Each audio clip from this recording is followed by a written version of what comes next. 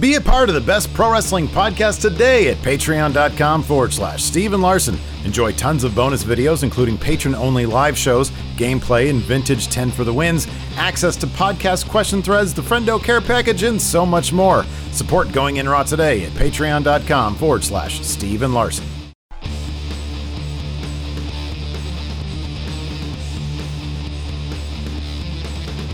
Hey, friendo, Steve here. And Larson. And on today's Going In Raw news brief, we've got some bad news about a WWE return. Steve reviews Impact Emergence Night 2, and we preview tonight's NXT. But first, the mastermind of WCW thinks WWE creative sucks?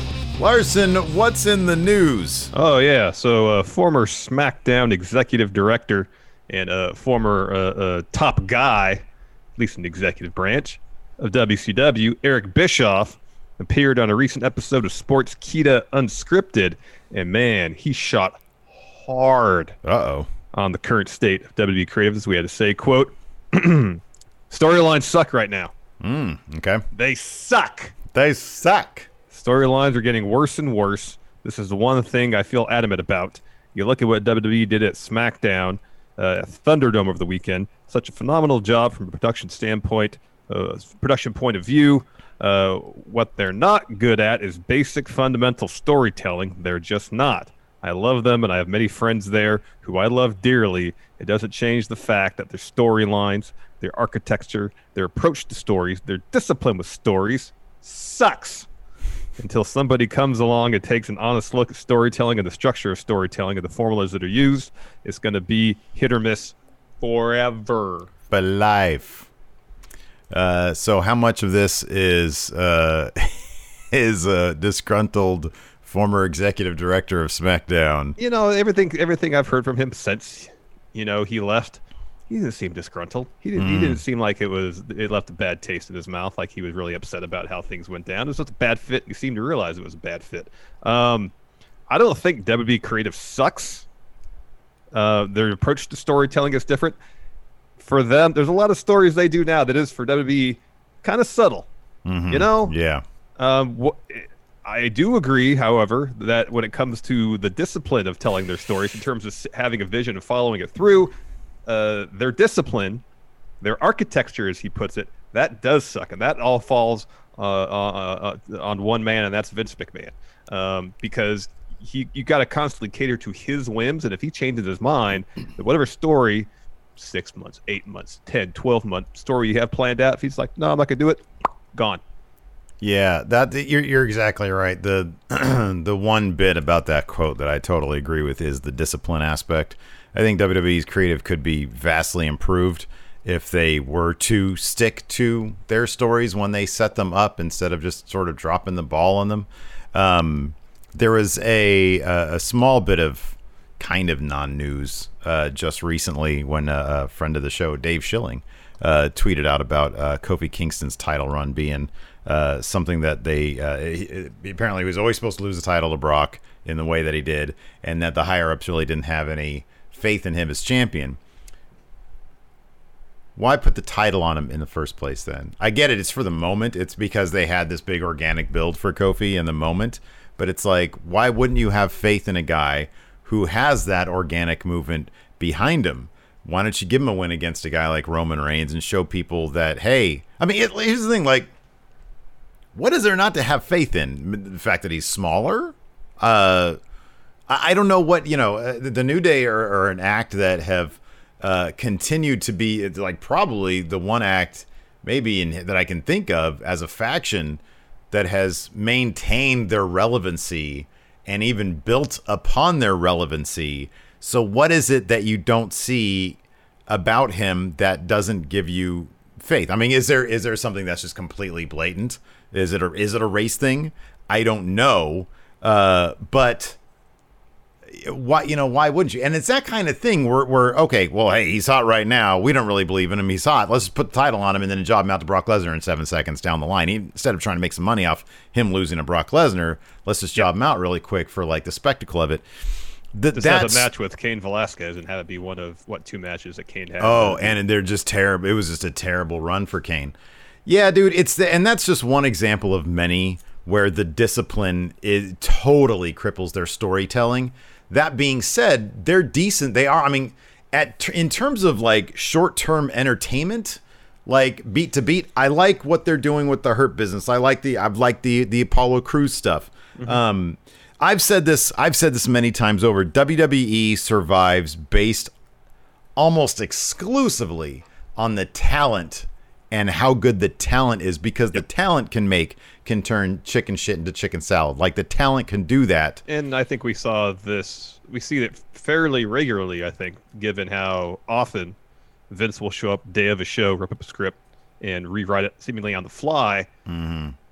You know, with things changing at a moment's notice, it falls on the talent to pick up the slack, to make something that's handed to them, 2 minutes before they're supposed to shoot it, 2 minutes before they're supposed to go live, work. Yeah. It's been a problem for a long time in terms of the discipline. I mean, a long time. And that plays out in terms of how many viewers they've lost over the long term. I think one relates to the other. I'm still entertained by and large most of what the WWE does. There are weeks, there are phases. We've noticed this. There are weeks and weeks. There are phases when sometimes some of the brands will go through lulls and it's just really bad. But yeah, by and large, that's totally true. Like, the fact is, this Retribution thing, for example, they set it up. I mean, it seems like maybe at this point, you can theorize maybe the 6 or 7 that we see up on the stage at the end of Raw, maybe those are actually going to be the people in Retribution. But I have no faith that WWE has that solidly in place, so I don't give it any credence. It seems like far too often WWE's approach to storytelling is, hey, let's do a moment that we assume is going to be perceived as huge with no buildup.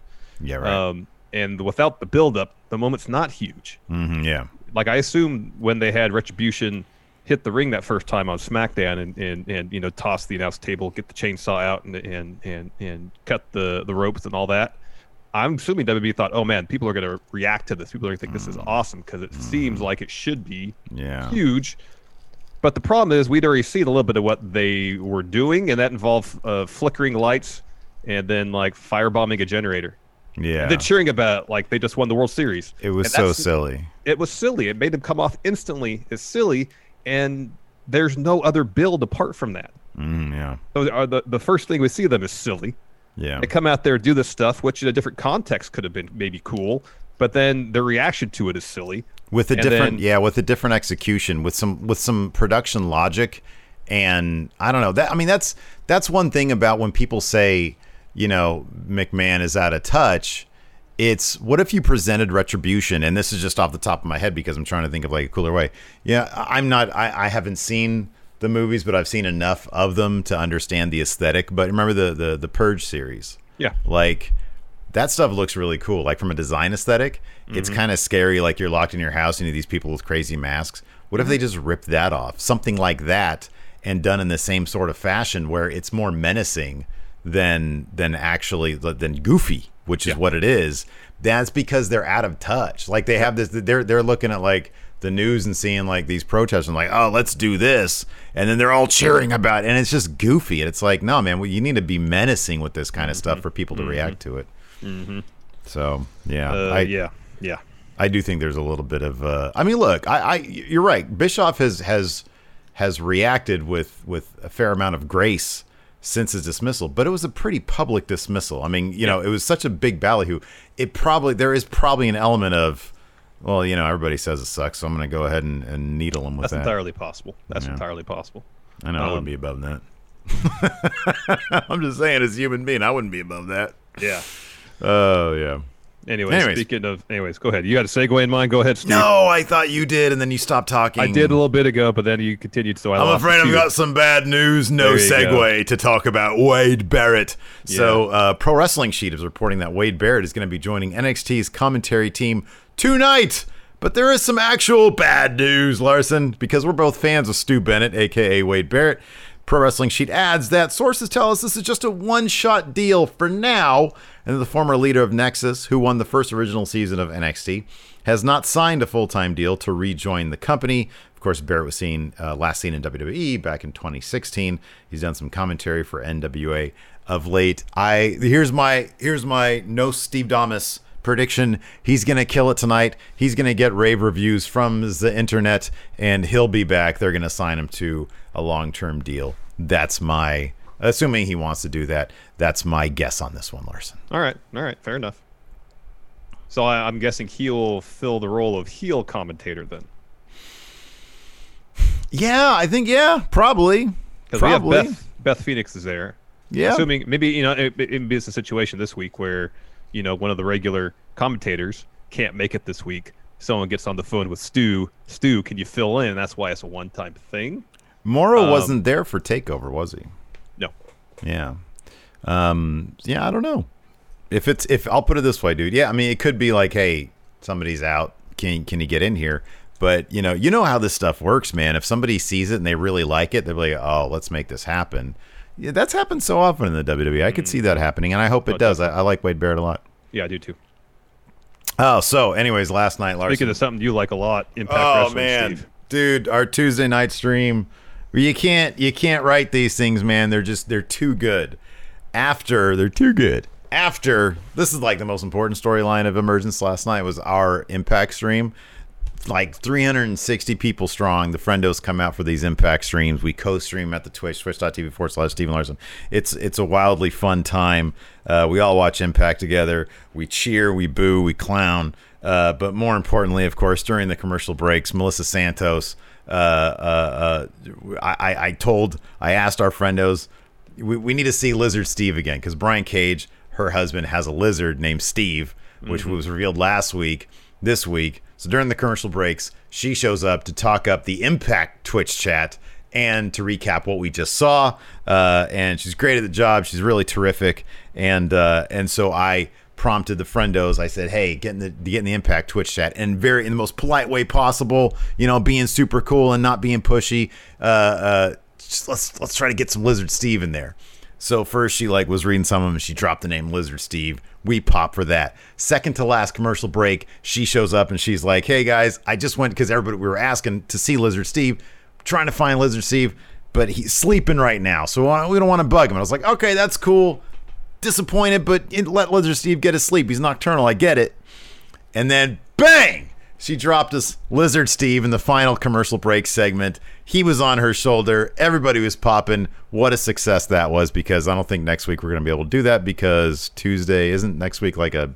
NXT's on Tuesday. NXT's on Tuesday. So sadly, I'll have to deal with NXT instead of my favorite wrestling company, Impact. Emergence NXT was your favorite wrestling promotion. Not anymore, man. Now it's Impact. Impact. It's specifically Lizard Steve Wrestling, huh? Lizard Steve Wrestling, exactly. Yeah. So let's talk about Emergence Night 2 really quick. I won predictions because the most professional wrestler, Brian Myers, beat Willie Mack. I barely won predictions. That was a bad choice. So I barely won predictions. The night kicked off with Ed Edwards, the current Impact World Champion. His open challenge was against Rob Van Dam, the whole effing show. In this match, though, Katie Forbes, Rob Van Dam's girlfriend, was the total MVP. Yeah. At one point, she gave sort of a hip attack right next to the camera to Ed Edwards' head, and she started twerking. So like 80% of the camera was just booty cheeks twerking. She's hilarious. Ed Edwards beat RVD. After that, Eric Young attacked Ed Edwards. That sets up a title match next week. Let's see here. Crazy Steve defeated Johnny Swinger in a blindfold match at Wrestle House, in which the loser has to dress like the winner next week. So yeah, Johnny Swinger is going to be out of his normal attire, dressing like Crazy Steve next week on Wrestle House. How was the quality of this blindfold match? I swear to God, it was maybe 3 minutes of them just like walking around like this. Well, the gimmick is Crazy Steve is already legally blind. That's a shoot. Like he's actually legally blind. Really? Yeah. Pretty interesting stuff. So it sort of played into that. They sort of cracked jokes about that. EC3 dropped a promo saying that the reason why he stole the title is to prove to Moose that all the silliness and gimmicks and eBay titles and his ring attire He needs to shed that stuff to go back to being free to the person he was before all that stuff. And EC3 needs to win that title from Moose and destroy it, and then Moose can be free. So he's trying to help free Moose, even though Moose never really asked for that. Let's see here. Also at Wrestle House, Larry D defeated John E. Bravo. They're fighting over Rosemary. In what I'm not going to sit here and explain it, man. It's definitely you got to see it to believe it thing. And then in the main event, Jordan Grace was not successful in trying to get her Impact World Champion Women Knockouts Championship back from Deonna Purrazzo in a really, really fun match. It came down to the last 90 seconds. It was kind of overbooked in the end. So Jordan Grace got the first submission, or she got the first pinfall, well, the first whatever fall submission via Coquina Clutch on Deonna Purrazzo. There's about a minute and a half left in this match. So really all Jordan Grace really needed to do was to start jogging laps around the place or something, because then there was a ref bump, right? Mm-hmm. So she hits her driver finishing thing after the ref bump, but he's out, so he doesn't see the pin, right? She goes over there. She starts trying to, like, shake the ref alive. There's only, like, a minute left. So really at that point, just let him stay down. Yeah. Or if he's down, if he starts getting up, just kick him again. And he won't even know. So she really messed up this last bit here. While the ref is starting to come to, Deonna Purrazzo whacked Jordan Grace with her title, goes for the pin. The ref sees that, counts 3. So now it's 1-1. With about 6 seconds left, Purrazzo was able to get Grace into the Fujiwara armbar. Grace almost immediately taps out with I think 3 seconds left to go. Yeah. So Deonna Purrazzo narrowly. But yeah, a couple of mistakes there from Jordan Grace ended up costing her this match. But it was really fantastic stuff. It was really good stuff. They did a good job timing the last 90 seconds or so. So yeah, good stuff. You guys should join me for the Impact stream every Tuesday. Gonna skip this next week, but after that, it'll be back on a crack. It'll be back. Speaking of why you're skipping it, NXT, that's next Tuesday, but it's tonight this week. First item on the agenda, NXT champion, Steve's favorite wrestler, Karrion Kross and Scarlett, to kick off WWE NXT. I'm guessing he'll likely address the condition of his separated shoulder, perhaps. Yeah, hopefully he'll vacate that title. After that, NXT Women's Champion Io Shirai teams with Rhea Ripley against Dakota Kai and Diesel Raquel Gonzalez. Tommaso Ciampa set to return to NXT tonight. I would not be surprised for him to have some sort of confrontation with the current NXT champion. Could be. NXT Tag Team Champions Imperium versus Breezango. NXT UK is coming back, man. I wonder if Imperium's going to drop these titles to Breezango tonight. That's a possibility. I guess it would be a possibility. They pose this question: what's next for new North American champion Damian Priest? More sex with more women. I've been on a sexual rampage over the past couple days. All in my hot tub. It's amazing. Anyways, and then Santos Escobar. Oh, this should be a killer match. Defends the NXT Cruiserweight title against Isaiah Swerve Scott. So that's going to be tonight. We're going to be doing our review of this tonight. And then, of course, tomorrow night is AEW. We'll be doing our review then. So thanks, everybody, for tuning in. We appreciate it. Until next time, we'll talk to you later. Goodbye.